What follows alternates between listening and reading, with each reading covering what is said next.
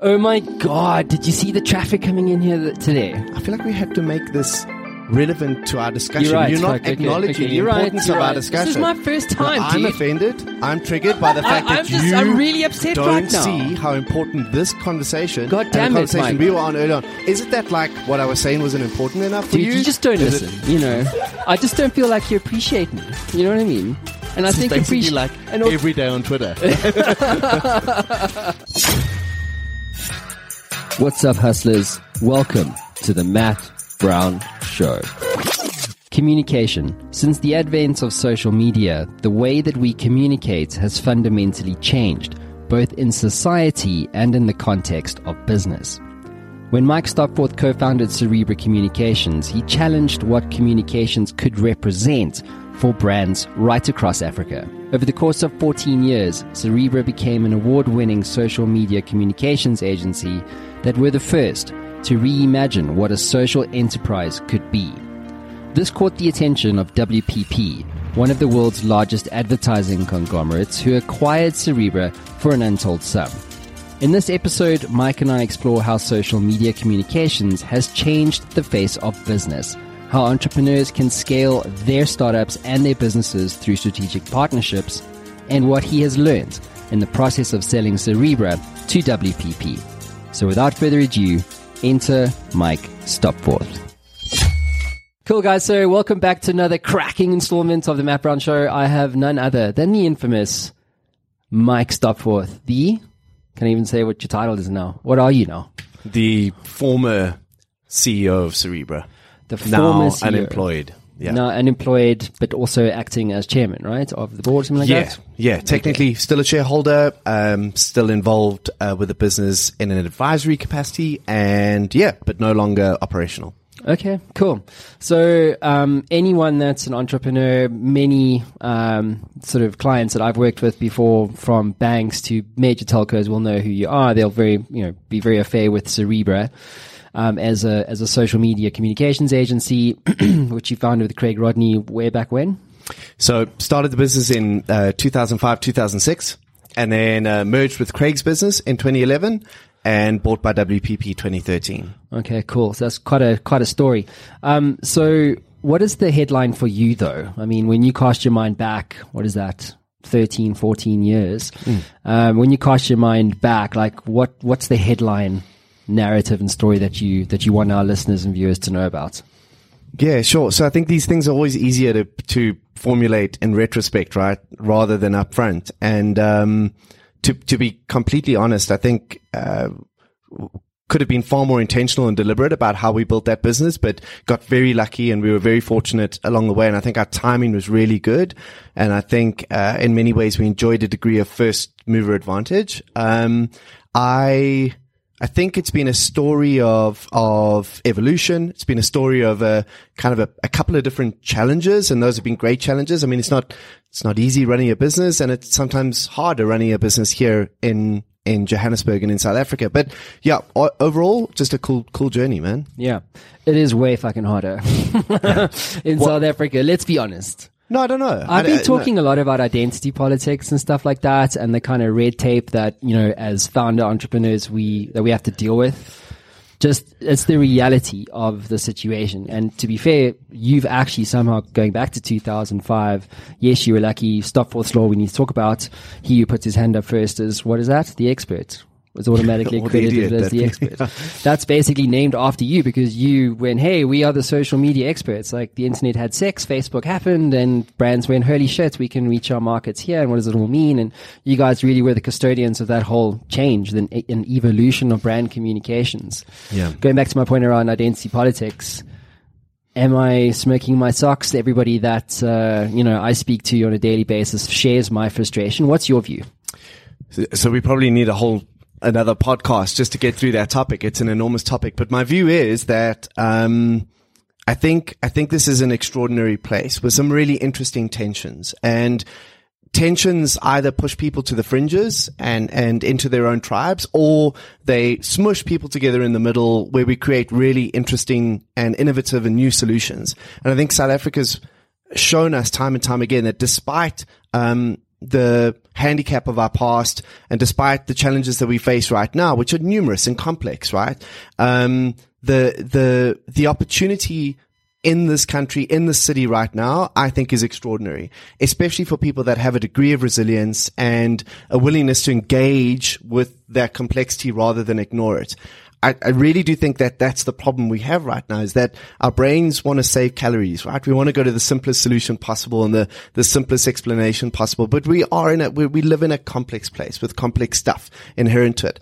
I think that, my view politically is because I grew up in a relatively privileged scenario and was, party to education that some of my peers in Joburg might not have been at the same time, I probably enjoyed a fair amount of advantage up front, but that privilege for me is a little bit like an epidermal trust fund, right? It's not a bad thing. It's not something I'm ashamed of. That trust fund is meted out differently to different people in different ways. What's important is what you do with it, right? And I think denying it is not a useful way forward. Embracing it and rather trying to find ways to add value back to the context that I've been so fortunate to work in, that's an interesting discussion for me. But that's a lot of thoughts in a very small time frame. Well, we can park that and come back to it a bit later in the show, but I want to kind of focus on your story, which is arguably one of the most compelling that you'll find here when you think about what's happened in the communications landscape. You've got, these big agency networks, TBWA, WPP, Ogilvy, etc. Ogilvy bought Glue, WPP bought God knows how many communications agencies. It sounds more than they actually were, but these are the biggest in a particular play. And so when you look at all of that movement and the liquidity around acquisitions and stuff, and everybody scrambling to get market share and to be able to protect that market share through IP and knowledge capital that was fundamentally built by entrepreneurs such as yourself and Craig, what was that journey like for you? Because here you are, there is no handbook. Right? Social media is new for you and for the brands that are trying to adopt this new sort of communications paradigm. How did you approach developing IP and knowledge capital in that space? Yeah, so I was listening to a Reid Hoffman podcast, that Masters of Scale thing, which I really struggle to listen to because it's painful. Ding dong. Hello. Very, very painful. But there was an interesting discussion about this kind of learned experience and learned wisdom in industries, and how you get told certain things about how an industry should work based on the decades of precedent before that. But I think one of our distinct advantages building an ad agency in South Africa at the time where we built it was that none of us had worked in an ad agency. So I think not knowing how to build an ad agency, weirdly enough, worked more for me in that context than against us. We focused a lot on trying to specialize rather than diversify and do everything. We didn't want to solve every problem clients had. We wanted to solve one really well. That worked for us. We wanted to be sure that we could stand up in terms of our IP and our experience and our thought leadership with the very best in the world and in South Africa. So we landed up comparing ourselves to the likes of Forrester and Gartner and Deloitte and Accenture, which I think was a really good step because it got us thinking about what it meant to be a consultant and business partner for our clients. We didn't always get that right, but we tried. And the combination of those two things, I think, kind of helped us stay apart from some of the advertising can be a messy space and it can be a messy industry. And I don't think we as ad people have done ourselves many favors in that regard. But I do think that we also benefited from being part of that space, and we really did benefit from the consolidation that you mentioned earlier on. So, we wouldn't have done the deal we did if it weren't for all of that consolidation and WPP and Publicis and the other networks vying for market share through acquisition. So we got super lucky there, and I'm really grateful for that. And I learned a fortune through that experience. That's like a proper, kind of accelerated PhD in corporate finance, negotiation and deal making. Cause there's no other way to learn that stuff than to be in the middle of it. Yeah. And I'm going to do a deep dive with you on that because I think there's just so much for us to share. That's basically all I know about that. So we can't. Rubbish. That's all I've got. Yeah. It's a very small PhD. It's like a week long. It's a one-page book. That's all I've got. It's cool. Important. There you go. It is very important. Lessons learned. It is lessons learned. So, it's interesting that you mentioned that you compared yourself to consulting firms and not ad agencies when in effect that's kind of what you're building.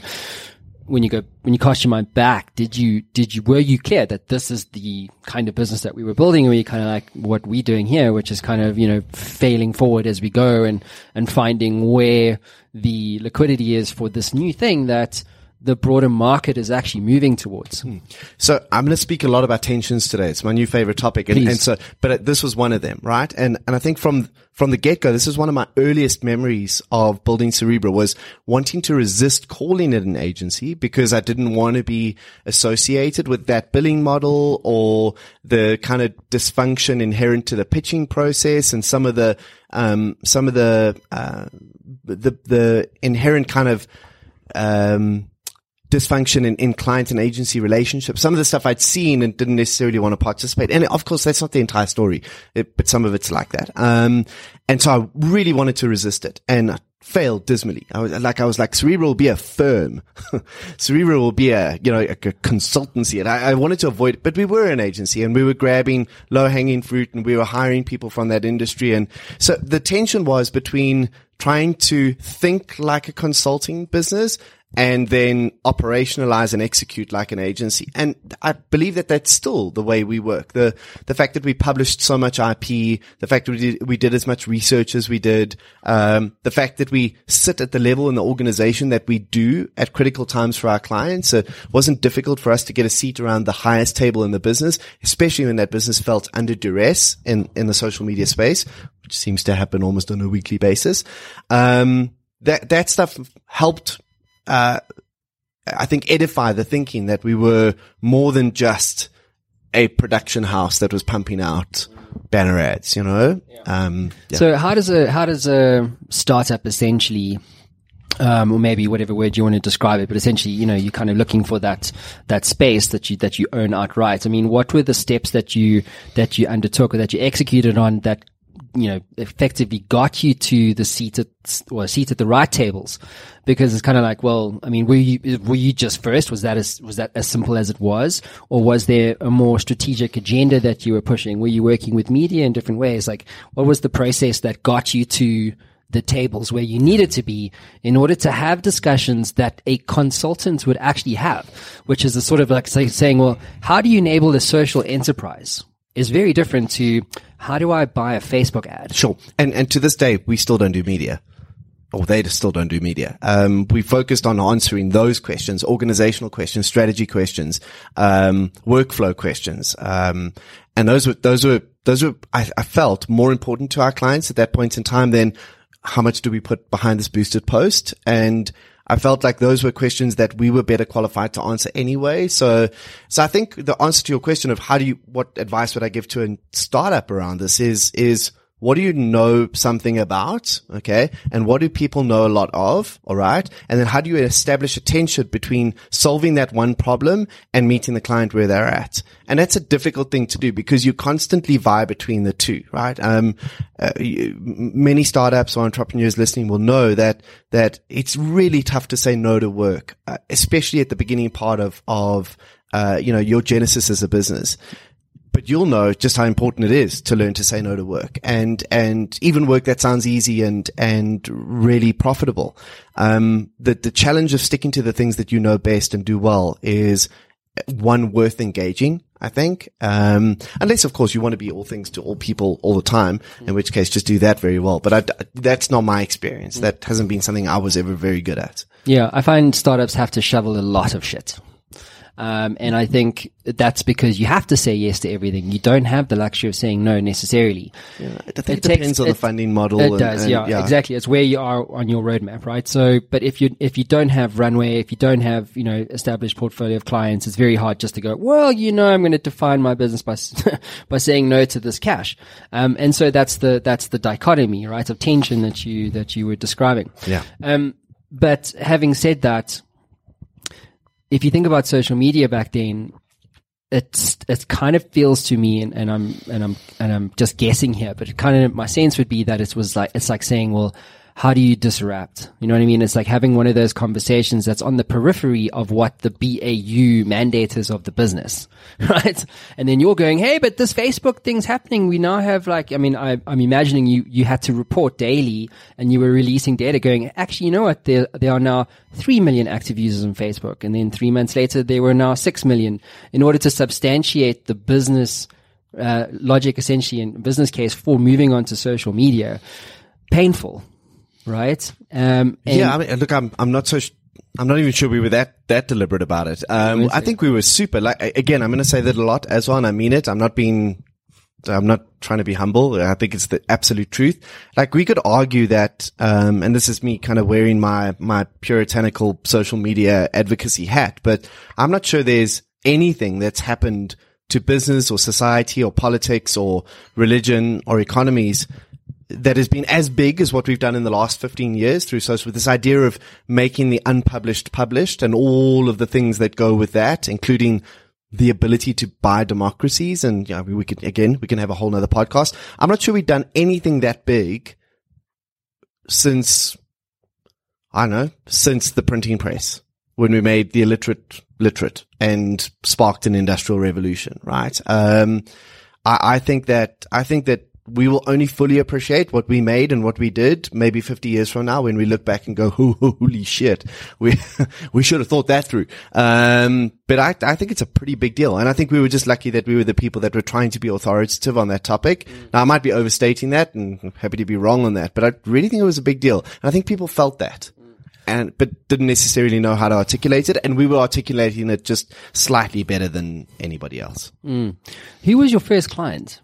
Like your first big win? Yeah, so our first significant client was South African breweries, and it had nothing to do with their brands. They probably still have a management development program, which is essentially an accelerated internal MBA for the cream of the crop within the business.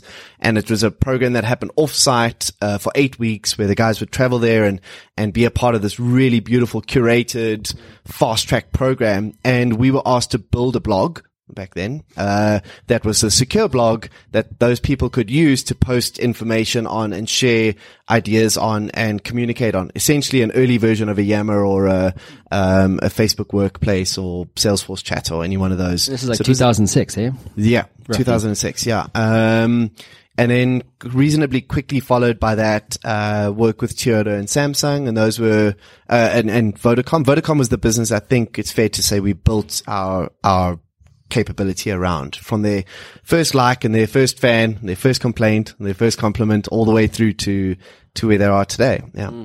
I've seen some pretty compelling testimonials. I can't even remember where I read this. I think it must have been something that was published or whatever, but it was from a Vodacom executive, can't recall the name, and they were just singing your praises in the sense of like something went really wrong, to your earlier points around shit happens on social media on a daily, if not weekly basis.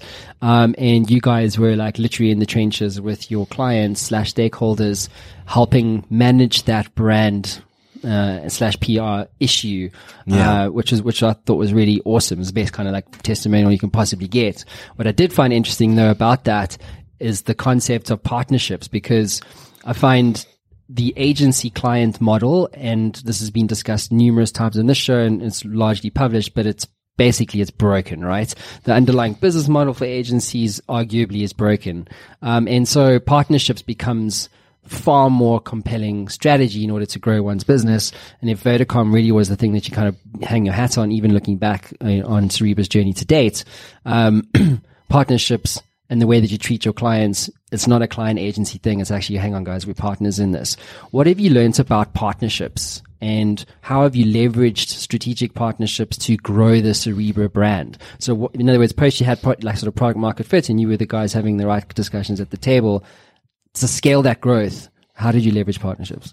Yeah, so it's a great question, and it's a big question, because I guess there's different categories of partnership, right? There's the partnership that we had with our clients on that journey. There's partnerships that I had with people that we joined forces with or aligned with. There's partnerships that we have with our staff, kind of this, this fulfillment dynamic between the two. We're gonna make you happy, but it's a byproduct of making profit, and we're only gonna make a profit as a byproduct of making you happy, but a bit of this glorious chicken and egg thing, There were partnerships that we had with the people who bought our business, and that was a new lesson in partnership for me, which is kind of a very different power dynamic. But I think that would be the thing I would talk about is the nature of power in relationships and how quickly you pick up on that, and how important it is to assess the way that you behave when you're afforded power in a relationship. So we felt like we had the best relationships with clients where there was a really even power dynamic. And maybe we were lucky because perhaps if we didn't have the passwords to their social media accounts, that wouldn't have always been there. There was a sense that they were trusting us with something very, very fragile and very important and very critical to them. And risky. And in turn, we were trusting them with paying us on time, being amenable with the terms. And it took us a long time to get that dynamic right. It didn't always work. And we had some really dysfunctional partnerships that we walked away from and quite publicly. And those were tough to do. It was tough to walk away from revenue. But I never regretted that. Never regretted walking away from an account. I love what you've just said because I literally spend most of my morning just phoning people in my network because, we've been going through the similar sort of thing and kind of experiencing, because you have clients and they might be right, but they might not be right for you. And again, going back to your point around startups having to say yes to everything in the pursuit of profit, what inevitably happens is you take clients on board that aren't actually right for your business. Yeah. So can you walk us through an example where you actually had to leave or walk away from a relationship, and what did you learn from that process? What were some of the downsides? Yeah. So I think we worked with a client where there was quite a significant cultural misalignment. And when I say cultural misalignment, I believe culture is all about values. And so this was a client that believed that they wanted experts, but experts that would act like a sweatshop. So they wanted the best of breed in the industry, but they didn't want to pay for any of that. And they didn't really understand the role that they played in getting the results that they wanted out of that. And the way that manifested was in not paying for invoices, or looking for excuses not to pay for invoices. So when you actively try and there's a knowing glance across the room. The maltreatment of staff, that's a big one for me. Like that's a no-go. Like I had some very unpleasant conversations with clients when I felt like they were treating my staff poorly. It's that like whole dynamic skivvies. of I'll walk out of a business meeting in a restaurant if somebody treats the waiter like shit. Like I'm not okay with that. That's like a fundamental prerequisite for character evaluation. If you can't, I think character is how you treat the people you have power over. That's it, right? And clients that didn't get that and appreciate that, knowing that they had a degree of influence over our, and then we had other clients that were the complete opposite of that. If I think of the partnership as an example that we built up with people like Lana from Vodacom, who I'm sure know, and who just, not in no way, shape or form, a pushover or and I mean, she won't mind me saying this. Lana is one of the most powerful, knowledgeable, uncompromising clients I've ever worked with. Ball breaker. Well, no, I don't know if I'd use that term. Why not? But she's compelling in her understanding of the industry and what she wants, but uncompromising in her attempts to find shared value, right? You win, I win. The brand wins, we all win, and that's rare. That's really difficult to find. It's not always easy. God, you have lots of debates and arguments and good negotiations, but at the end, you come out with something that's far more valuable than just a couple of good pieces of work and campaigns, This concept of power in any service provider / partner client relationship is a very interesting one. Yeah. Because, so let me go here. How do you demonstrate? There's a couple dynamics to this question. So one, how do you demonstrate value in such a manner that a client is prepared to do what Lana does? In other words, holy shit, Cerebra are doing some amazing work. The thinking's really fantastic. I can see this changing the game, not just for the business that I work for, but also the career that I'm trying to build. And then because of that, I'm prepared to invest in you and your business. Shared value, uncompromising. Here's how I operate. You get on the same page around that shit, and you do amazing work, and you win countless awards, and you build a very big business. Yeah. That's the dream. Yeah. But inevitably, what I've learned is that in some instances that's not, and I suppose what you said was actually is quite rare. But how does one go about making sure that as a result of creating value for a client, that client will, create a reciprocal value exchange for you and not fucking fight you on invoices? Not, you know what I mean? When's the last time you bought something without looking at the price tag? Stay with us. We'll be right back. Hey there, I know being an entrepreneur can be a very lonely experience. You sometimes get stuck, don't you? Well, if you're like me, being stuck sucks. But what if you could access the minds of over 850 CEOs who have built companies generating billions of dollars in revenue and access all of that knowledge in a fraction of a second? Well, the good news is you can literally do that today. What my team have built is Matt Brown AI. It is trained on all the interviews, over 850 of them that I've done to date, all my books, all the knowledge capital that has been generated over the last 10 years right here on the Matt Brown Show. And you can get access to all of that right now for free. So how do you get access to this? Well, head on over to mattbrownshow.com, and at the top you'll see community. Hit that link, sign up, it's absolutely free, and you'll be given instant access to Matt Brown AI and a community of over 100,000 subscribers.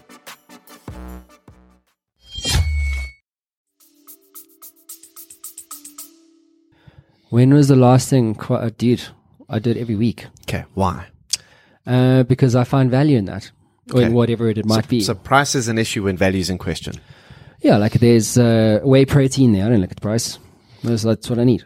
It's the most boiky example you could have possibly come up with. But it's sitting there. It's right in my view. Compelling, and it's very odd. I thought you'd go with like a T-shirt. Or so cameras for the whey protein. Hey, my bro. Hey, don't talk about my protein like that, brother. That's why you cut like that. Yes, sir. Yeah, I know. I put you into the gym this morning, my man. But it's the same thing with cameras. It's the same thing with lighting. It's like, I don't care. I need it. So something about that product or that service has established enough of a differentiation in your mind from its competitors or from the other options that were available for you to not ask a question about whether or not you can save $10 on it or if you can get a discount, where you were prepared to pay the price because you felt that the intrinsic value was never in question, right? So the big question we had to ask ourselves was, could we do that if we're an agency, if we're in a very busy space with a lot of competitors? And I think that was one of the reasons why we try to be specialists. And that was one of the reasons why we tried to say things about our space that other people couldn't say because they hadn't spent that amount of time working on it and experimenting with it and digging into it. Like that stuff's hard, man. Like it's nothing really worthwhile is ever easy. And we chose a really tough path there. And that sounds super sanctimonious and possibly even arrogant. But that's why I think clients looked at us and said, they weren't comparing us with just another social media quote. They were going, what would I have to do to get the same level of expertise? What would I have to do to feel the same level of security if we ever land up in a massive crisis? Like if you could figure out a way to help a corporate brand avoid embarrassment, you write your own checks. Like it's the most powerful force in the world. And so I think we learned one or two things on that path and didn't always get that right. And there were certainly engagements where we had where the client went, your social media thing is 50 Rand and their social media thing is 20 Rand. How could you possibly, this is daylight robbery. And that was fine. We hadn't done a good enough job of communicating our value or demonstrating the value, but that was always on me. Like that was my problem, not the client's problem. If I couldn't convince them of that, that was my fault, not their fault. See, I agree with you and I don't agree with you because I think when you're producing work, right, and you've got, you've got demonstrable proof that the work that you've done generates returns on a global stage. Yeah. And despite that, you're still being questioned. Yeah. What do you do in that situation? And this is really important for me because, again, it's funny this conversation is coming up. But it's like, it's almost like before you actually do any work with the client, you need to be interviewing them and actually saying, answer these like 5 questions or whatever. And is this actually a client that we feel that we can work for or with? Do you know what I mean? Like, for instance, little thing. Are you, if we do decide to work with you, are you prepared to give us an exclusive on your business? If no, why? well, we don't feel that, all service providers are a commodity, but we're a price. And then suddenly it's like, well, actually, hey, if you're prepared, if your whole deal is about paying on price and less value, we don't really care is, content, whatever the case is, or social media, there's a bazillion social media agencies, well, then actually, they're not the right client for you. Well, that might be the answer, is that they're not the right client for you. Not every client is the right client, and especially in the type of business that you and I were in. You do need a degree of relationship and understanding and compromise and negotiation. It's all about that. It's all about your ability to make that person look good in their context, to help them advance their careers while they help you advance yours. There's lots of dynamics at play there. It's obviously not as simple as the t-shirt example I used earlier on, but I think the underlying truth is still there. That there is, when I ask the question around what I'm prepared to pay, the value is intrinsic. It's apparent. It's clear. And some of that just has to be sometimes the way that we started talking about Cerebra in that way. Loving this flyer. This is amazing. Yeah. We started talking about Cerebra as our job is to make sure you never get embarrassed online. Was that your deal? Like that was your That was what I used to open up pitches with. Yeah. That's really interesting, because I never thought about what you guys did from a PR perspective as being the key point of leverage. Yeah. Having heard you say it now, it actually makes perfect sense in hindsight. Well, the other options were we make lots more content, or we'll give you a good to average chance of winning a better award. We'll upgrade you from a bronze to a silver. We'll get you to 1 million likes faster than your competitors. Yeah. But you watch how quickly an exco can convene around a social media crisis, and you realize that's where the truth is. That's where the power is, right? Yeah. And I suppose the bigger the clients, shareholders and stuff like that, the bigger the risk, right? So the more value you have intrinsically, which is interesting. But what you guys did really, really well, and I've heard this from many other entrepreneurs that I know, mutual friends of ours, Rich Mulholland, Brains, etc., is that you guys built an incredible brand. Cerebra was the brand. And I'm probably speaking out of context here, but the weight of the brand played a big role in the valuation that you got when you sold. Obviously, there's other components to that. But brand building. What have you learned about building brands, not client brands, your brands? Yeah. So I think it's easier to build a brand when you're doing something specific, right? So I'm not saying it's impossible to build a brand when you're doing lots of things, but it was easier for us because we were known as the social media experts, and that helped a great deal. I think it's easier to build a brand when your staff believe the things that you pretend your brand is are actually the truth, because they're your most powerful advocates, right? Those guys are talking about their experiences of working there at clients, to other agency people, at a braai, at home, to their families, online sometimes. That's the reality. I mean, I always used to say, if you want to know what Cerebra's like, ask people that have left it. Like, that's the litmus test, right? Is what people will say about you after they've left the business. And then I guess the third thing was making sure we weren't completely catastrophically shit when we dealt with clients. Like, that's quite important as well. So, I think, well, that's my rule. Rule number 13 on the studio rules. Whatever you do, don't be shit. Yeah. Attempt at all costs not to be cuck. Chris, open that door for me, bud. So I think, I mean, obviously that's the most obvious one is do what you say you'll do. Under promise and over deliver, things that are so obvious, but really counterintuitive when you're scrambling to win business and build a business. I think that, from a brand perspective, and this is again what we used to do for our clients, the gap between what you say you are and what you really are, that's how good or shit your brand is. Like that, if you are just who you say you'll be, even if you're really bad, at least you're consistently bad. I think that's more important than pretending you'll be good and then being bad. Yeah. Personal branding, you also built a huge personal brand, if I'm not mistaken. Say a huge one. Well, let's just say in the social media space, it was well known. Put it that way. Thanks, Matt. That's well done. Super kind of you. Hats off to you, mate. Thank you. But there's a big relationship between building a company brand, a business brand and the role that your personal brand plays in that, that approach. what did you do in order to build your personal brand? What advice can you share with other entrepreneurs who potentially are ignoring building their personal brand because they are fearful? Yeah. Fearful of being judged or whatever. Yeah. I just want to also say it's hugely risky. Personal branding? For two reasons. So personal branding. Yeah, but like anything that's great, it's also risky, right? Like most things that are really cool and really powerful can also be really risky and really dangerous. So one of the reasons is that if you are building for sale, you will almost always be part of the deal, right? So it's very difficult if you are intending at any point to sell your business to separate. At that point in time, your brand and your business's brand are often like kind of, you blended two pieces of putty together. Now you got to try and take the blue putty out of the white. It's just impossible, right? They are the same, and that's going to cause some pain. So that's the one threat, right?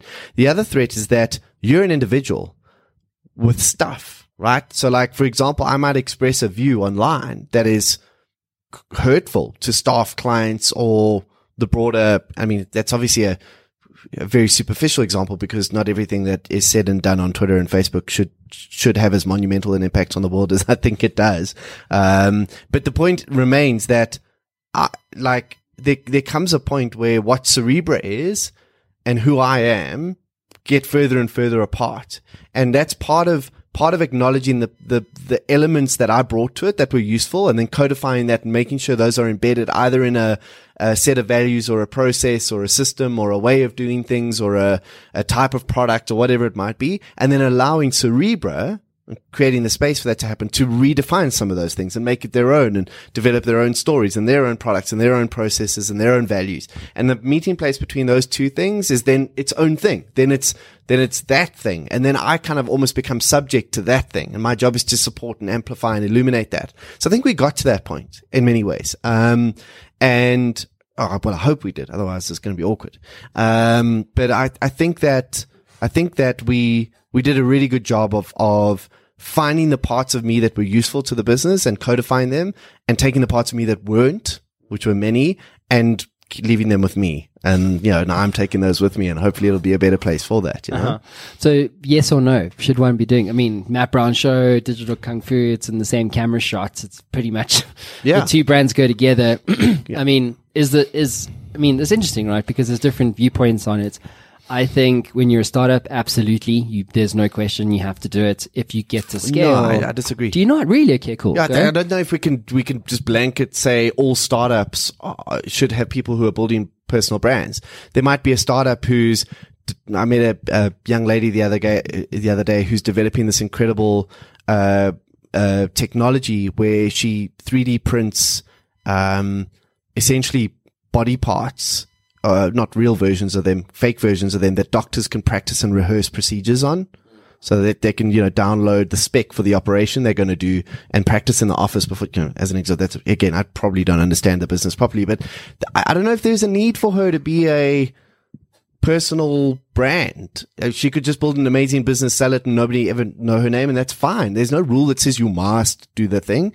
I think it can help a lot, and I think it can be a great way to accelerate your growth at the beginning and attract talent and get PR and all the good things that are associated with that. And I think that's even more compelling in our industry. We've got to be careful that we don't apply the rules in our industry to every startup in every industry in the world. I think the kind of Silicon Valley delusion about personal branding, and maybe the marketing industry's illusion around personal branding, are not the world's reality. If you're building a mining business, I don't think you have to speak at conferences.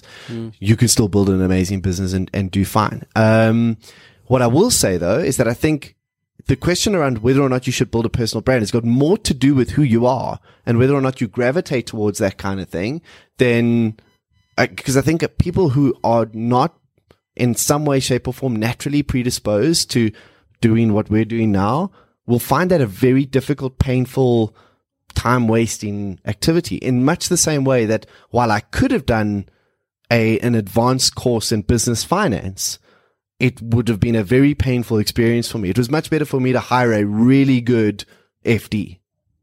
Exactly the same thing for me. Yeah. Rather than try and be a CA. I will never be a CA. There's no part of this here that is a CA. Like none of it. Not even the... Clap that up. Not even the tiniest piece of... Yeah. You heard it first in the Matt Brown Show. No, but I think it's important because I guess any everybody should be doing this, I have big red flags around. Anything for that. No, I mean, this is part of the reason why I do the show, is to get to the truth. So for me, I found that before when I wasn't building my personal brand, it only moved the needle so much. And the moment that it was Matt Brown front and center, the whole game changed. When we rebranded from Digital Kung Fu Show to the Matt Brown Show, thanks to old Richie there, it like 10x'd my audience. I started speaking more. I started to get into more rooms, shake more hands with the markets that I was trying to reach. You know, it's hard to say that you shouldn't do it. Okay, but I do agree with you though, in the sense of that it comes down to who you are. That I agree with 100%. In the sense of like, I don't give a fuck. Like, I'm happy to be, in front of cameras all day long. I wasn't though, having said that. I was actually an introvert, still am in many respects. I used to remember the first interview that I did with you. You were, I think still in Joburg, but we did it over Skype because I didn't want to have a face-to-face chat with Mike Stopforth from Cerebra. I had massive imposter syndrome, right? I didn't like meeting strangers. I'm still like, I don't generally like people, to a lesser or larger degree. Except for you guys. You guys Except are for you amazing. guys. But no, I'm serious. But that's how I am. But I had to unlearn that shit.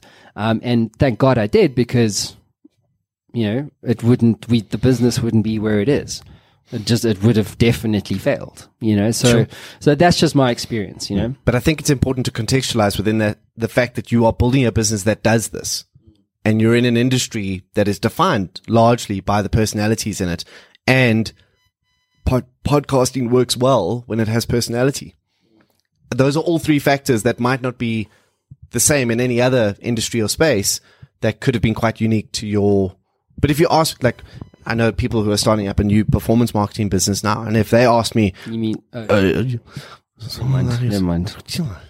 And if they ask me if it was a good idea for them, I'd say absolutely. But it's contextual to the industry that they're in and the time that they're doing that.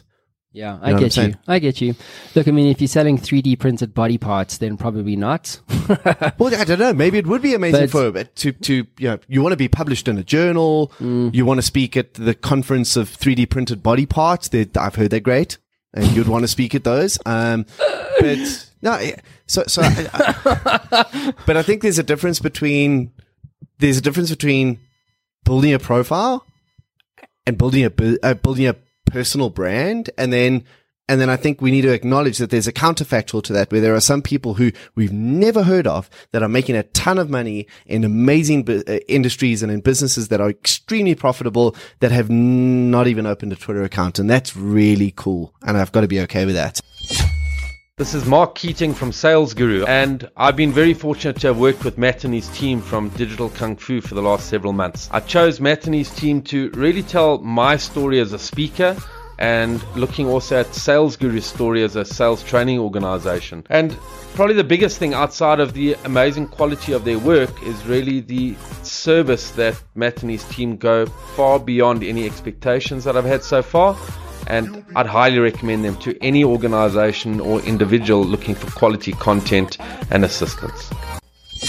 Let's do quote of the day. What's quote of the day? Okay, so Mike, take us through this one, bud. Yeah, so I think we spoke about this briefly earlier. I'm going to hold this other leg so it looks like we are closer together. Oh, yes. Happiness equals reality minus expectations. I thought it was actually happiness equals expectations minus reality. But apparently when I just looked it up now, I'm trying to figure out, maybe it doesn't matter. Maybe BODMAS doesn't apply to I think it is quotes. expectations minus reality. Because the thing is, think about it. Like I just checked on the website and it's that way around. I actually think Tim's wrong. I think it should be expectations minus reality. But essentially, what the quote, and it's been a useful quote. And in fact, this is the quote that kind of comes up when I talk to clients about brands and how people have an expectation and then they experience the reality of that. And the difference between those two is their level of happiness, right? I expect Eskom to be catastrophically shit at what they do. So when they are catastrophically shit, I'm like, oh, okay, fair enough. But if somebody that I love and admire, if something goes wrong at Woolies as an example, I feel instantly upset and offended and hurt because I love Woolies, right? And the the interesting part about that is that Woolies could have delivered an 8 out of 10 experience and Eskom could have delivered a 2 out of 10 experience. And I'm more unhappy with Woolies just because of where my expectations were, right? But I think this applies to people and it applies to that value equation we were talking about earlier on. It's a really great quote and it's from a great blog. Wait, but why? Which people should read. Yeah, everyone should check out the AI piece on that. Mind-blowing, here. Yeah, pretty much everything that Tim puts on there is mind-blowing. He's a smart cat, eh? Yeah, he's a genius. Yeah. I love that guy. But he hasn't posted anything for a while, hey? I've seen that. I don't know why that is. Maybe he's just super busy. Same actually for the other guy, the oatmeal guy. Haven't seen a lot of oatmeal stuff in a while. So those are the two kind of really great individual contributors and mind shifters, I think, out there. They're doing some cool work. Yeah. Well, there are many, but I mean, those are the two that I respond to. Yeah, got you. Let's play a game. Let's play a game. I love a game. Let's play a game of... What are we playing? It's not even my show anymore. Yeah, not really here. So this game we're playing is called the Improbability Challenge. So what's going to happen is I'm going to hold up some cue cards for you guys, and you're going to improvise the emotion or action on the cue cards into the conversation that you're already having. I'm excellent at improv. So I'm terrible at improv. I fucking hate This improv. feels to me like Toast... Was it Toastmakers? Toastmasters. Masters, yeah. So this is more like This is really... toast average. Like, toast amateurs. Average toasters. Yeah. Cool. Okay, Cool. So you guys do you. Carry on with your conversation. Okay. We'll hold up some cue cards. Okay, what about our listeners? They won't know. Must we tell them what it is? Or you tell them what it is, Chris. Okay, cool. All right, good. So first we have fishing for compliments. Good. Engage. So this tattoo took 30 hours here Okay. to make, yeah.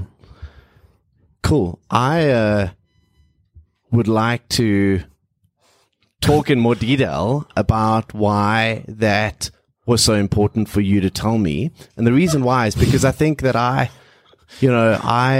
have tried my very best to be as conscious and humble as a business leader. I'm not sure if you've experienced that, but it is something that's really important to me. Yeah, it's important to me too. That's why I do the show, because, that's why you're here really, is because, this show makes such a huge difference to entrepreneurs around the world. Yeah. Number one in, management and marketing 13 times, That's an extraordinary statistic. I've been studying a master's degree. Oh, have you? And we've touched on statistics. Yeah, I very find briefly. experience much more valuable than any theoretical bullshit. You know what I'm saying? Yeah. I mean, I imagine your 3 that's years why of experience is hugely valuable, but Overly excited. Okay. Oh my God, I'm just literally can't even express how excited I am to be here with you, Matt, talking about experience and subtly mocking some of the things that you're saying. Yeah, I'm really, what I'm most thrilled about is when you're going to leave here. You don't seem thrilled at all. That's sarcasm. That's the wrong fucking emotion. That's overly sarcastic. I feel like you misread that one a little bit. You're right. How do you do excited without saying excited? Anyway, It's I in the think face. that's sounded like you constipated. were, That's like, not excited. constipated. I'm in physical bowel. Yeah. Oh my God. What should you want to just make? We're every moving on emotion to start with- overly dramatic now. Okay. Oh my God. Did you see the traffic coming in here today? I feel like we had to make this relevant to our discussion. You're right. You're not Okay, acknowledging okay, the you're right, importance you're of our right. discussion. This is my first time, I'm dude. offended. I'm triggered by the fact that I'm really upset don't right now. see how important this conversation God damn and the it, conversation Mike. we were on earlier on. Is it that like what I was saying wasn't important enough for Dude, you? you just don't Is listen. I just don't feel like you appreciate me. You know what I mean? And I This is think basically like and also, every day on Twitter. we brought Twitter trolls Yeah. into the studio. Yay. Okay, cool. Well done. That's it. Well Good done, guys. game. That was fun. Ring the bell. Cool. Play with the ball. Good. Let's.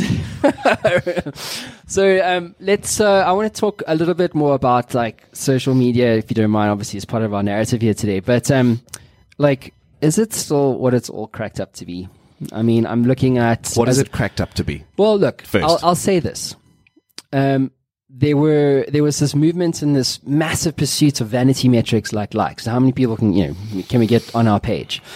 And then obviously Facebook changed the algorithm and obviously geared towards spend. So if you want to reach 1,000 of those 10,000 people will then, don't spend anything. Maybe it's 1% of the 100% today. But I just find as a content producer, I think the underlying economics have caused content producers to start to look elsewhere. Okay. Why must I pay any money to reach audience? In other words, I paid money to build my audience. Now I must pay to reach them again.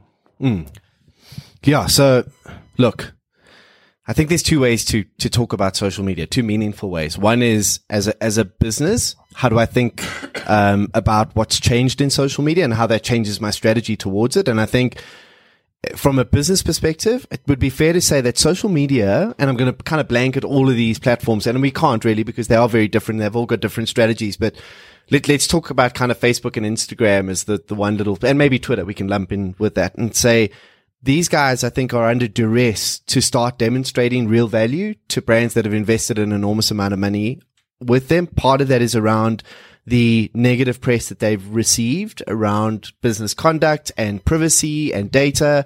And part of that, I think, is that they're scrambling to adapt to brands' requirements by modifying the conditions of the engagement is eroding trust in the process. And I mean, there's a deep-seated irony in that, these platforms 10 years ago were going to change the way we communicated fundamentally forever. And I'd argue that they have, certainly from an individual perspective.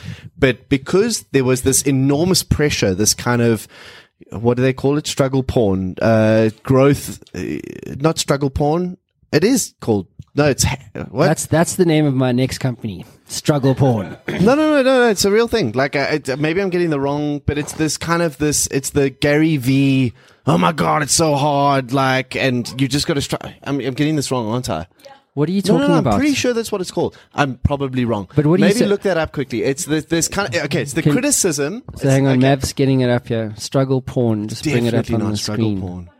No more struggle porn. I'm right. Just click on that. Open that up. So it is a movement of no more anti-Silicon Valley, growth at all costs, scale at all costs, work yourself to death. Work your staff to death because we've just got to get the critical mass. And if we get the critical mass, then we'll get the funding. If we get Series C, then we'll get this. And then at the end, you're like, why am I in a Senate hearing? So I think this is not what I planned for. You could see that on his face. He was like, how did I get struggle porn? First sentence, I don't like Gary Vee. No, it's not about Gary. I'm sure he's a very nice guy and he supports Spurs, and that's all that really matters. So, so I think, there's a sense of irony that social media networks had this promise of being fundamentally disruptive to the way that brands engage with consumers and everything else, and arguably should have broken advertising and all of the things that were wrong with advertising. But the pressure to deliver value to shareholders led them to the lowest hanging fruit possible. And what was that? Ads on my stuff. That's the lowest hanging fruit possible, right? Like, it might have been better to charge me for the responsibility of having an audience. Imagine if Twitter said, for every 1,000 users, real users, you broadcast to every month, we're going to charge you $1. You pay a subscription for your audience, the privilege of publishing, right?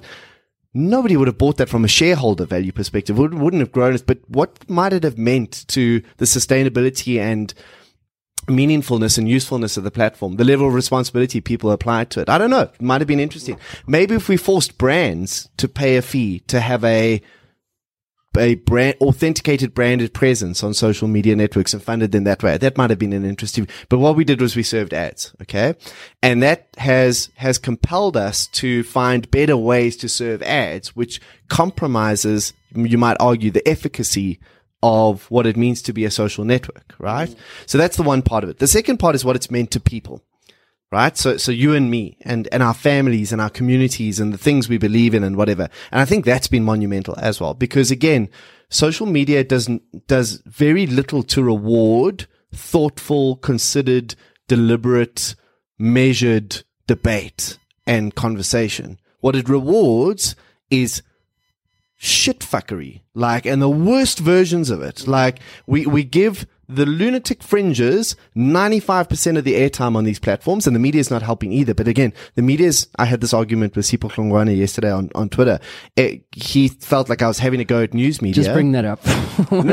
No, I think he felt like I was having a go at news media, and I wasn't having a go at news media. I was actually having a go at the readership, us, and our absolute obsession with bad news and declinism, and we have this horrible disposition towards the things that are most vitriolic and most destructive, and we give those things the biggest rewards on social media. So I think But we don't have a fucking choice, Mike. Of course we have a choice. No, we Everybody don't. has a choice. I think it's the illusion of choice, because if you think about it, you've got, what is it? you can close your accounts and not use social media. That's a choice. I saw this thing on Twitter the other day. I can't remember who posted it, but basically, it was the 7.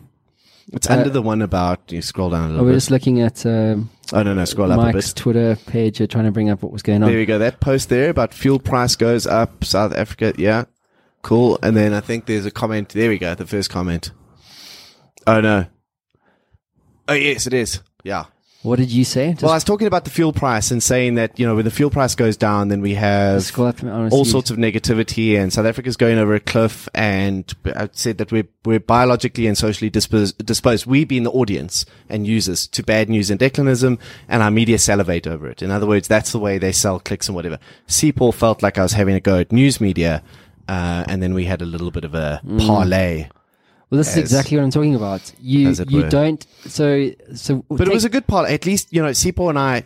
What's interesting is yesterday I was having an argument with both Roman from the Renegade Report and Sipho from Daily Vox. I mean, these are two guys that are probably kind of on different ends of the political spectrum from an opinion perspective. But I think what I love about both of those people is we can have a debate and not have to get personal or unpleasant or ad hominem attacks on each other. I can disagree with somebody and actually still respect them. Imagine that.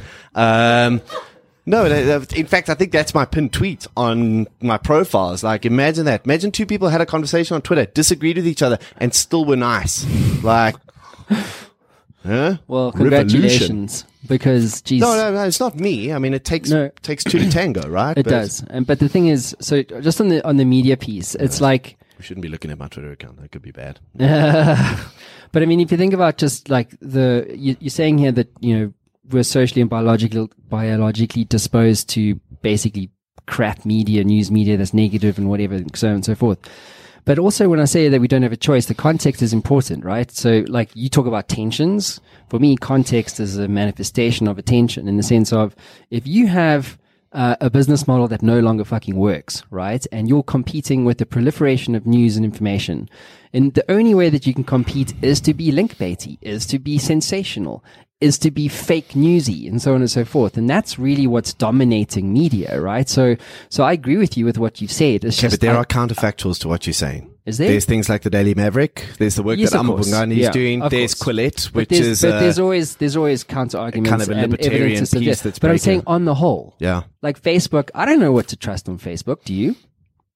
You need to. No, I don't. You don't. And the average person doesn't either. I just don't trust anything. But that also comes from being deliberate about how you think about content, So again, it's it's the lost art of critical thinking, right? Like I see the thing on the page. It makes me feel good. Red flag goes up. If it makes me feel good, I've got to be careful of it because it's probably enforcing some bias or worldview that I've inherited or established over time. Like we are like creatures we are such hedonists, right? Like if it makes me feel good, then I retweet it. If it makes me feel bad, then I just block it. Like it's like away, if struggle porn makes you feel good, you need to really think about that.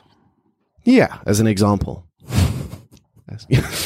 Because life's actually, all roses in a box of chocolates. That's what I think. Yeah. No, but I mean, that's a different topic around that whole struggle thing. I mean, that's an interesting thing. Well, let's talk about it. Struggle porn. I've got a real problem with the way that Silicon Valley tells us we should build businesses. I think it's very applicable to that context, and I think it's very destructive in other ones. And I think this idea of the only way you can build a business is if you get funding, and that the only way to make that business sustainable is to get critical mass, and that the only way you can do that is pre-revenue with massive injections of cash, and that the only way to make it last afterwards is an IPO, and that the only way to run it after that is to treat staff like shit. That's a problem. Like that's That's an issue for me. I mean, this idea of building a privately owned business from scratch and really working hard and carving out one or two clients, and then that's not sexy at all. Nobody's writing books about that at all. And yet we see time and time again examples of businesses that have gone that approach and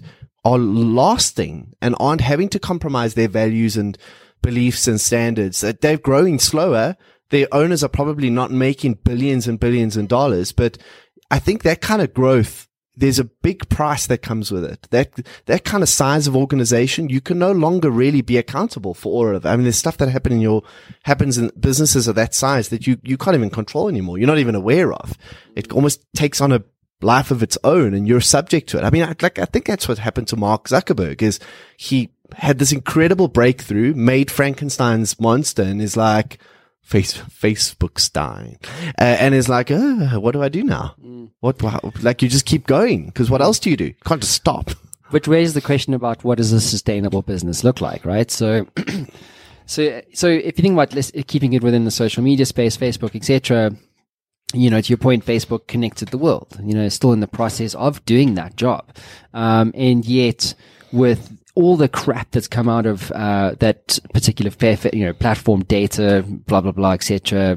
Policy and like misinformation and the effect that it has on governments and destabilization of emerging economies. Like there's a never-ending pile of shit that's coming out of Facebook. It's almost I think it's also been used as a scapegoat for a lot of other stuff. That's a problem they're an easy target. So in their defense, they do a lot of great work as well, Yeah, they do. I'm just, but that's what people see. That's what they hear. So ethically then, I mean, you're off to the London School of Economics to do this course around, was it ethics, sustainability, business? What is it? Well, yeah, I mean, it's a course that is kind of touted as the conscious alternative to an MBA. That's not my version. That's their version. They're saying that a lot of what seems to be unsustainable in business today is built on a narrative that was defined by business schools in the 50s, 60s, and 70s. And that was, again, contextual to that time and worked really well. And people have built an extraordinary amount of wealth on top of that. But maybe that narrative has got some holes in it. Maybe there are some parts of that model that need interrogating. And maybe we need to find ways of looking at the successes and failures of the state, the successes and failures of the third sector, NGOs, nonprofits, and the successes and failures of capital markets, market-based businesses like ours, and go, well, what can we learn from those organizations, and how do we develop better models, maybe hybridized models that deliver more sustainable solutions and hopefully improve. Now, the world is objectively better today than it's ever been before, but we still have some very big problems, like some really serious issues that need attending to. And they need attending to because as an entrepreneur, my wealth and my success, my relative success means nothing if like the world goes up in smoke or my country goes up in smoke or my family's not safe, Yeah. So I mean, those are really important things, even if you are super wealthy and you've benefited from it. But I mean, there's a lot of people obviously that are not and have not benefited. And, so we're asking some tough questions in the course around what is working and what isn't working and what we might be missing because of our respective perspectives on things, so I will be much more forgiving of, kind of market-based businesses because that's the world I come from. And my whole universe has been defined by that way of thinking, but maybe I need to be thinking critically about it as well. And I believe that whatever I do next will be far more considered and deliberate and more meaningful because of that thinking, Yeah. What does a marketplace business look like? It's a business that declares a profit to shareholders. That's a market business. So in other words, any organization that declares a residual and that residual is shared amongst shareholders is a market business. What do you say to the entrepreneur? The Milton Friedman, Joseph Schumpeter style of capitalism. Got it. What do you say to the entrepreneur who has a choice between scaling up and buying into the Silicon Valley narrative? And I wholeheartedly agree with you, that it's not all it's cracked up to be, versus the guy who, potentially just wants to have a business for 15 years and, not work for anyone because he's unemployable like you and me. What I would say to the guy who wants to scale. What would you say? Like, scale. Yeah. Know why you're scaling. Like that's the first thing is Know why it's important to you that you do that. Know what it will mean for you when you achieve that. Don't scale for scale's sake. Scale because it's what will make you fulfilled and happy and give you the conditions for success that you've defined for yourself. If those are enormous amounts of money and fame, then great, then do that. And that's amazing, and I applaud you, and that's incredible. But if I think it's when we're trying to apply a business model that we've read in a book somewhere or in a series of articles or on the Harvard Business Review that is counter to our set of values and the context we're in and the type of things that our customers actually want, that we really run into trouble, that we really struggle, right? And the truth is that unless you are there, unless you're sitting in the Bay Area building some tech platform that has got great engineers behind it and a unique business model, and you're applying to get into Y Combinator and Founder Collective is going to be excited about it. It is catastrophically difficult to do that in any other place in the world, with the exception maybe of Austin, Colorado, maybe London, Dublin, maybe Dubai, perhaps Singapore, maybe. That's it. Obviously, I'm neglecting the entire East, but that's because I don't know about it and I'm not qualified to speak about it. So. No, I got you. Not Perth. Perth, probably not at all. Well, no, maybe. I mean, again, I don't know much about Australian economics, but I do know that it's a very structured environment, and being a very structured environment, and this is what friends of mine who have moved there have said to me, entrepreneurial friends, is that the way Australia is designed is that there's almost kind of like a predisposed allocation for this is how many entrepreneurs we feel are welcome in this particular context and economy. And if you don't fit into that plan, then it's going to be very difficult for you to do. It's not really kind of free market capitalism. It's a little bit more nanny state-ish and a little bit more prescribed. But again, I'm speaking out of my arse here, so don't quote me on Let's anything. do your knockout punch for entrepreneurs. What's the top tip, the thing that you feel entrepreneurs can apply in their businesses today that will move the needle for them? Cool. So I used to speak to my senior team a lot about this. This was this idea of what's the best use of my time, right? So it's maybe the hardest question you can ask yourself as an entrepreneur, and the thing that's maybe most important, because time is the only really valuable resource you've got. And if you waste it, that's really detrimental to you and to your happiness and well-being. So the exercise we used to go through is, if I only had 2 hours in a day, what would I spend them on? Okay, what would I do if I only had 2 hours? If I was only allowed to work, new conditions for the way the world works. You're only allowed 2 hours a day to work. The rest of the day, you're not allowed to engage in it at all. What would you do with those 2 hours? How would you split them up? Would you split them up into two-hour meetings? Would you split them up into 8 15-minute engagements? Would you spend half of it writing and strategizing and the other half selling? What would you do? But decide what that is, and know why you prioritize those things in the way that you did, and then try and extrapolate that over 10 hours and see what happens to your business. What did you choose? I can't remember. I normally just tell people what to do and don't actually apply it to my own life. If you could not hold me accountable to the things I say, that would be amazing. I would spend a half an hour selling, a half an hour working with senior members of my team to develop their leadership skills, and a half an hour interrogating processes within our business to ensure that they were optimal. Okay. Those are good uses of my skill set, and also things that I enjoy doing.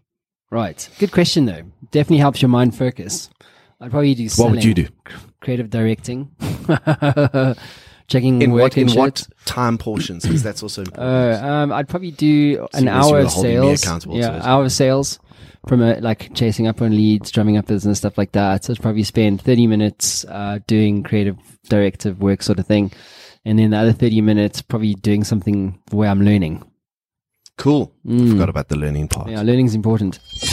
Hi, I'm Craig Collins, the CEO of Cradle Technology and the developers of Granite Wealth Management. Working with the Digital Kung Fu team and Matt Brown has been amazing. Their responsiveness is just brilliant. They always get back to you so quickly, and the quality of their output is brilliant. So really enjoying working with them and really enjoying what we're doing, and going forward, I think we've got a great future. So let's talk about your Injustice League. So the guys will get set up. We're going to ask you to swing a baseball bat, smash them shits. Mike's face. But yeah, what is the one injustice that you see in the world that you feel really needs to be solved? I care a lot about education. I know everybody says that, but I have a mom who's an educator who's worked in the same inner city public school for over 35 years. My aunt's done the same school. They're like part of the furniture there. I have many teachers in my life, and I watch how important their work is and how much it means to the children that they connect with and who they help foster through that stage of their life. And like, I think it's catastrophic how badly we pay teachers to do what they do. If you consider how important the work is and how much of it, like purely from a financial perspective, how much impact that has on our businesses later on, like bad education, right?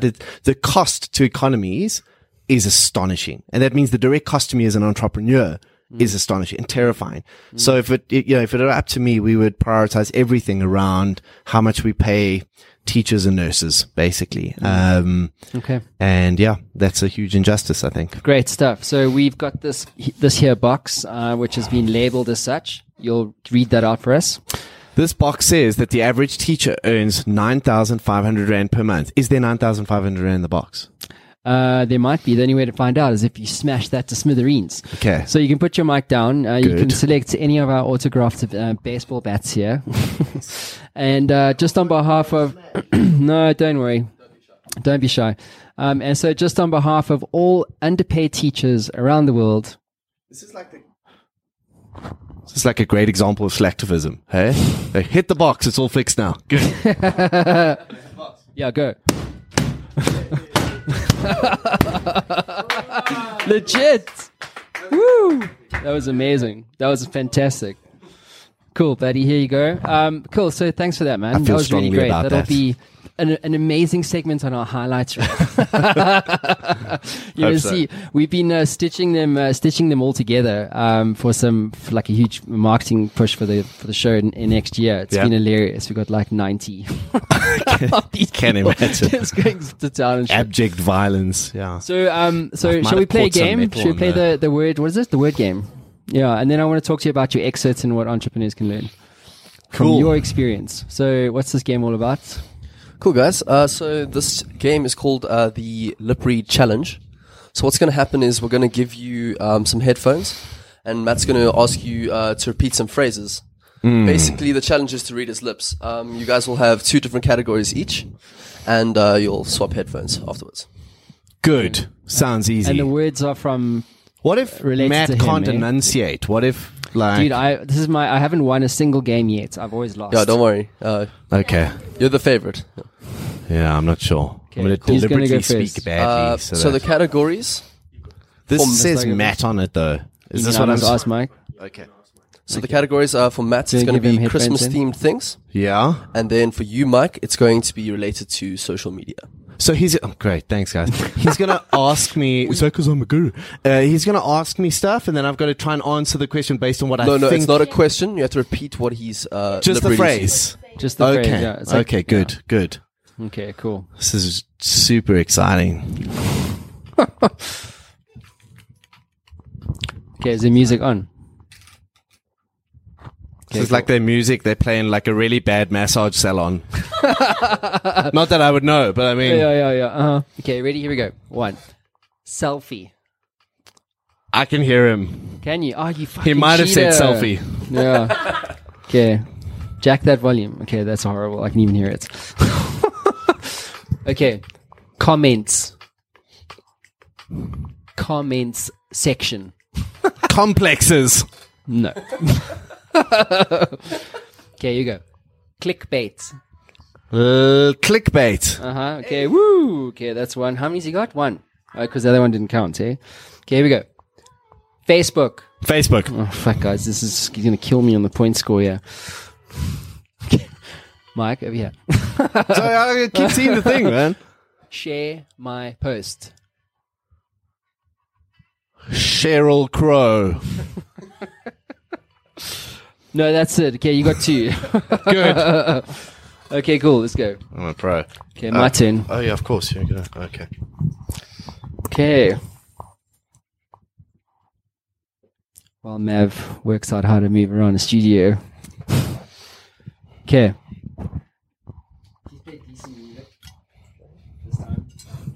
Okay. Are you ready, Matt? No music. Okay. It's a Wix advert, Ed. Okay, go. Okay. Wait, hold on. It's your first Turn it clue, up. Matt. Turn it up. I can hear him. This is your first clue. I can still hear him. Okay, there you go. Well, I just want to say No, I it. can't hear you. Okay, go. Okay, cool. 2 words. Sounds like. Huh? No. He's the worst enunciator. I just realized. Huh? It's Jingle Bells. No, I'm gone. No, okay. I'm going to fucking fail at this again. Jingle bells. Oh, it's Christmas shit. Okay, fine. Jesus, guys, that's really difficult. I lost my elf. Where is my elf? It's really good. Give I my get elf half a back. point. Huh? Was it close? Yeah, very close. I lost my elf. My son will be devastated. Christmas tree. Christmas tree. Easy. Easy as. Santa's sleigh. Santa's dead. Yes. Santa's sleigh. now your kid will really He be died. upset. Yeah. There's no Christmas presents for anyone. Oh, Santa's this dead. year. Okay. He got confused with the other task. To look excited about Okay, something. this one's to tie it up, Santa's right? dead. Yes. Fuck, I'm Okay. competitive. It's holiday time. It's holiday time. I'm so much better at enunciating. That's why. You won. Was that right? Yeah. Did I win that one? Yeah. Woo! It's because I can English. Finally. Fuck. Okay. Jeez, it feels good. Winning team. Right. It's because you asked me about stuff I know nothing about. So let's talk about your exit to WPP. Why did you do it? So a couple of reasons. I think the first reason was that it was good timing. I think having finished my official earnout a year ago, I felt like the business was in a really good place. I felt like it was super sustainable. We've got incredible clients that are really happy with where we're at. They didn't feel like there were any what's the word I'm looking for? There's a really good word for this. Imminent threats. We've got this unbelievable senior management team. They really are really, really good. In many respects, so much better at doing the work that they do than I am. And so when I kind of added all those things together, there was a sense that the amount of time that I was spending in Cerebra and working on Cerebra was probably less valuable to Cerebra now than it might have been 3 or 4 years ago. And that I'm really interested in creating space for leadership to kind of move up the pipe, and for hopefully you would have picked up already from our conversations that I'm really committed to the notion of transformation, not just as an issue of compliance, but as an issue of intention. And you can only really do that when you get out the way. You can only really see a business transform when you create space for it to happen. So that all those things added together, I didn't really foresee that I would. I'm not hugely ambitious around working my way up the corporate ladder, and I've really enjoyed working with WPP as a business. Genuinely, I've learned an absolute ton. I've learned a fortune. It's an incredible network for people who are willing to leverage it for its best characteristics. Like, it's extraordinarily powerful. But I didn't really foresee like a massive, like I don't have ambitions to be Mark Reed, you know? So that was and then the other part was just being passionate about a number of topics and the kind of place I'm in right now, where I wanted to create space to explore those. And those might be abject failures left, right, and center, but I want to try, and we'll see what comes of that. But yeah, largely feeling comfortable that I was leaving a business that was healthy and thriving. And then also, you know, wanting to explore opportunities to add value in other spaces. If there were 3 things that you learned in the process, you said it was like a, finance, blah, blah, sort of just fast track degree sort of thing. There were 3 things that you would do differently.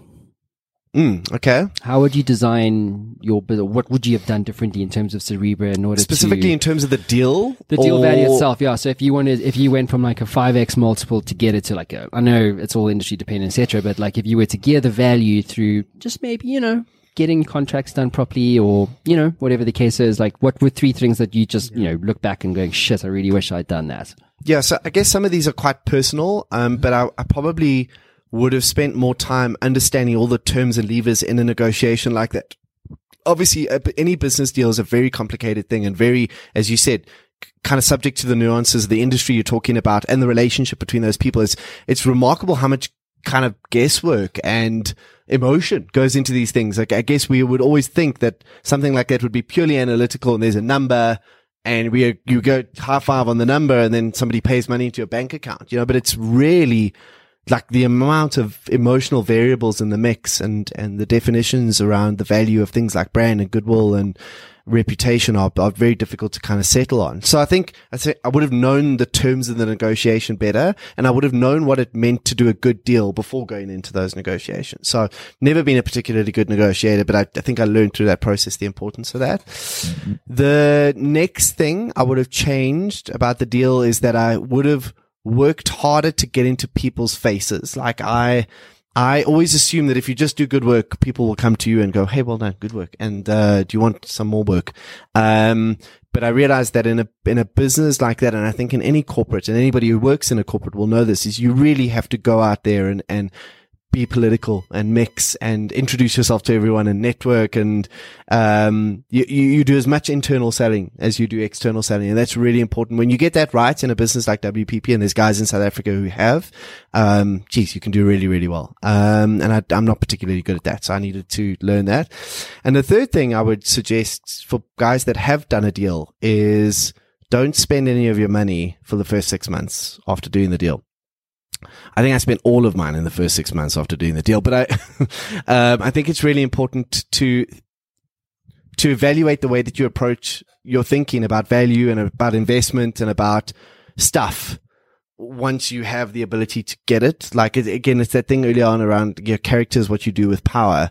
I went through a midlife crisis. I think I bought like a convertible car and like idiotic things, and those are cool. But a point I'm trying to make is that money does have an impact on the way you see the world and the way you see yourself. And it's worth creating some space before you act on that so that you can do so smartly when you do. Okay. Mav, can I have my phone, please, dude? So basically before the show, obviously because we just have loads of mutual friends and stuff like that, I reached out to our mutual network and I asked them to... 3 guys. Yeah, I know. Fuck's sake, Sam. Is to basically ask some questions to you. Some of which they felt they hadn't asked before. Okay. So let me just get this up here. Sorry about this, mate. Give me a minute. That's okay. Email is hard. Email's fucking hard, eh? Where is this damn thing? Anyway, so can you get my laptop up here and I'll just ask some more questions. So yeah, but let's talk about WPP. It's kind of like you've got this massive agency network and little old Cerebra. What did you learn in the process of engaging with a major network like that? I mean, what negotiation tips do you have for entrepreneurs who potentially are looking to sell out and negotiate a higher valuation? Yeah. So, I mean, I think a couple of things. You want to make sure that what you're building fits somewhere into their picture. Right. So if it's an agency network that's extremely passionate about acquiring digital assets in a specific market, then you want to make sure that you're positioned as one of the leaders there. And things like awards and PR count a lot more than I'd like to admit that they do when it comes to that stuff. But, that is the nature of our industry. And so that does count for a lot. Don't be afraid to reach out to key thinkers and leaders in the network to ask for advice, or even agency owners that have already been through that process to get their stories. And we tend to be quite insular and it's so weird. We don't speak to each other as agency owners. We just hire each other's staff. It's like it's weird. So there's only one agency. They just have different names. different owners at any given point in time.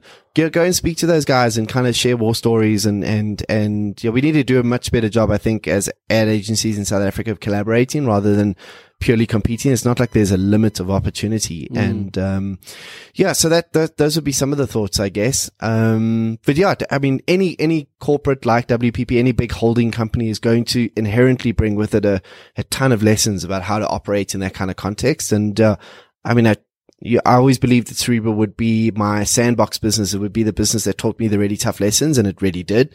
And I wouldn't change that part for the world. I mean, people often ask me that, would you sell, knowing what you know now? And I would sell 1,000,000 times over. And it's not got to do with the money. It's got to do with what I learned in the process. Cool. So these questions are, first one's from Rich Mulholland, founder of Missing Link and TalkJaw. Do you believe that the mega agency acquiring everyone idea has been good or bad for the industry as a whole? I think, like most things, it's been good and bad for the industry. It certainly has its disadvantages in that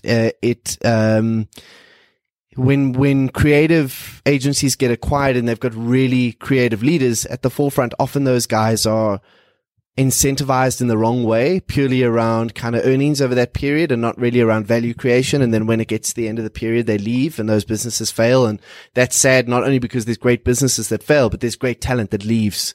My one big criticism of WPP is that I'd love to see how they look after their entrepreneurs better, and not from a financial perspective. They do fine there, but look after them in terms of connecting them and fulfilling them and empowering them and educating them. That's really important. Those are the softer issues, but I think they matter. How has it been bad?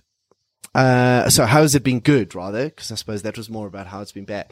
How's it been good? I think it's professionalized and formalized an industry that was, if we look at the Mad Men story of the 1950s and 1960s, we might even argue that advertising would have failed dismally if not for the intervention of people who were more commercially minded and more astute.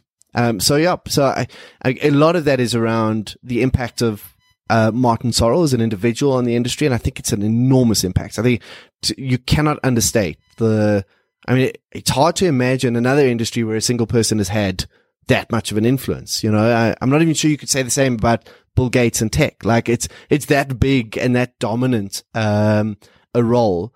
And so, I'm very interested to see, and I would suggest that agency owners keep a close eye on what he's doing next. And that's not because I have any commentary on the man himself. It's just that he's proven that he has the ability to spot interesting triggers and interesting levers in the world of advertising and marketing. That's well worth watching, Cool. This one's from Mike Sharman, CEO of Retro Mike next week. Yeah. Cool. He said, what is the emotional bond like between you and Cerebra now? He's saying, for instance, there's no trace of your brand, Cerebra's brand bio on Twitter anymore. So he says, how are you dealing with the divorce of your personal brand from your business brand? Yeah, so that's a good question. I maybe don't know the answer yet because it's very early days, but I think this is important. Like Cerebra is a couple of documents with SIPC, and it's a bank account and maybe one or two contracts. That's what Cerebra is.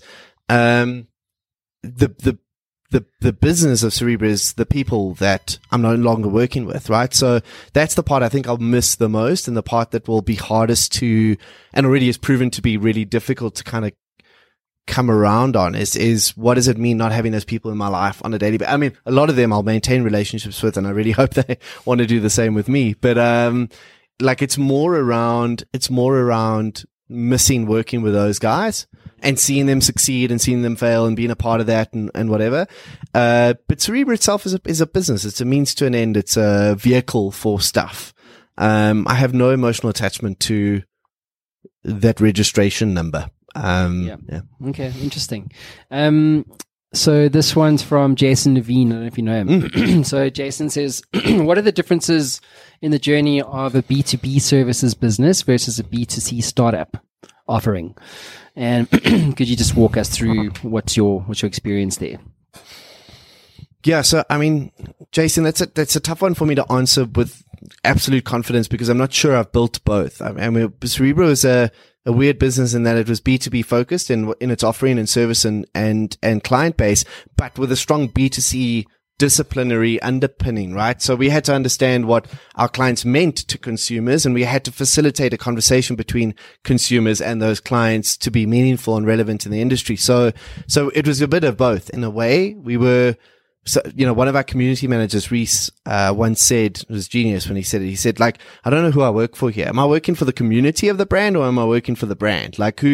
who am I actually advocating for here? And it was, it's both. You're doing both. You're an advocate for both of these things. And that's a tension. It's another one of those great tensions, right? So, I think that one of the fundamental differences between the two is how you price. I think there's some really interesting stuff happening in the B2B price modeling, shared risk approach that is really fascinating. And I think that's going to be an exciting place to watch over kind of innovative financing models and innovative billing models. I think we're going to see some changes there, and I'm excited about that.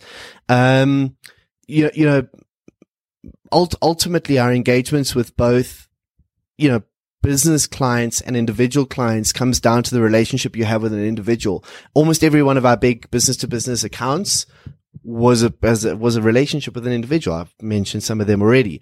And so I tend to think that the principles across both models are very similar when you focus on the value of individual relationships and the needs of that person and how your business meets their personal needs in the context of the broader business. So yeah, I mean, it's probably an unsatisfactory answer, Jason, and it's a great question. But, I think from my perspective, those are some of the key things. Are you looking to invest in any businesses? Potentially, have been approached by and chatted to one or two people. I don't know how good I'd be as an investor or a board member. So I guess I would want to make sure I actually have some value to add. But yeah, I'm certainly interested in projects and opportunities that are aligned with what I'm passionate about and what I care about, and people who I think are committed to doing really, really cool stuff. I'm more interested in working with entrepreneurs than I am investing in businesses. I know those are sometimes the same thing, but I'm really interested in working with entrepreneurs. Entrepreneurs are fascinating to me. Yeah, they are. Dude, last question. Yes. Why do you do what you do? What gets you out of bed in the morning? And I suppose it's interesting for you because your wife normally my one for such a long combination of a toddler and a dachshund, but I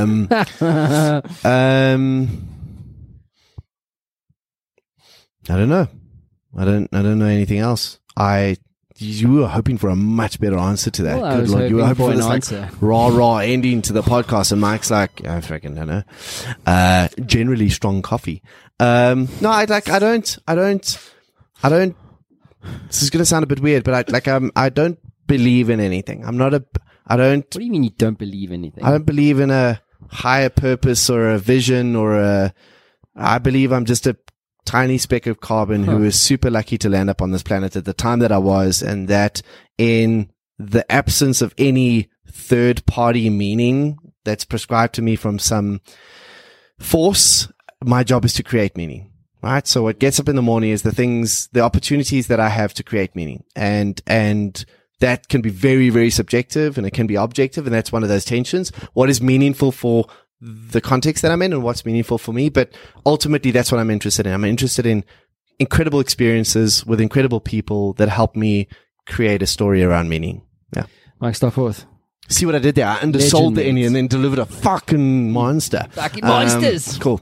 Anyway, dude, this was great fun. But it's been awesome. Thanks for humoring us. Fingers? We did. Let's do it again. That was amazing. It was super gay.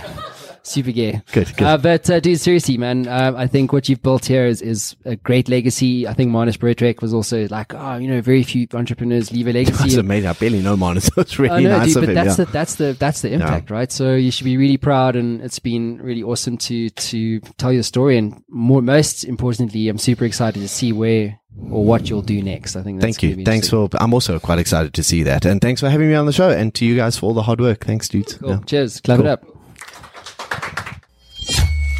This edition of the Matt Brown Show is brought to you by networkspace.co.za. In fact, our studios are here in building number 4 at Network Space up in Johannesburg. These guys have made us a huge deal, have really bent over backwards to give us the kind of service that most exciting businesses deserve. If you want more information about Network Space, you can actually come and check out our studio. We are always open to meet new entrepreneurs and business owners from around the country, and you can do that right here at networkspace.co.za.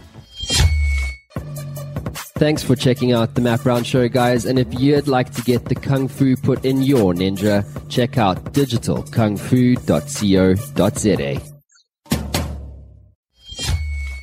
Ever wanted to become a best-selling author? Well, I'm in the influence business and I work with business owners and CEOs and business leaders to help them scale their influence. And we do this as a team by helping you to become a best-selling author, sought-after speaker, and industry influencer in only 30 days. My team and I have developed a system that delivers a best-selling book and a launch campaign 300% faster and at 50% less cost than anyone else in North America. This system is incredibly efficient. One of my clients, Haiku, went from a 2% share of voice globally to an 11% share of voice globally in only 7 days. If you'd like more information, head on over to showworksmedia.com for more. That is showworks with an X.com.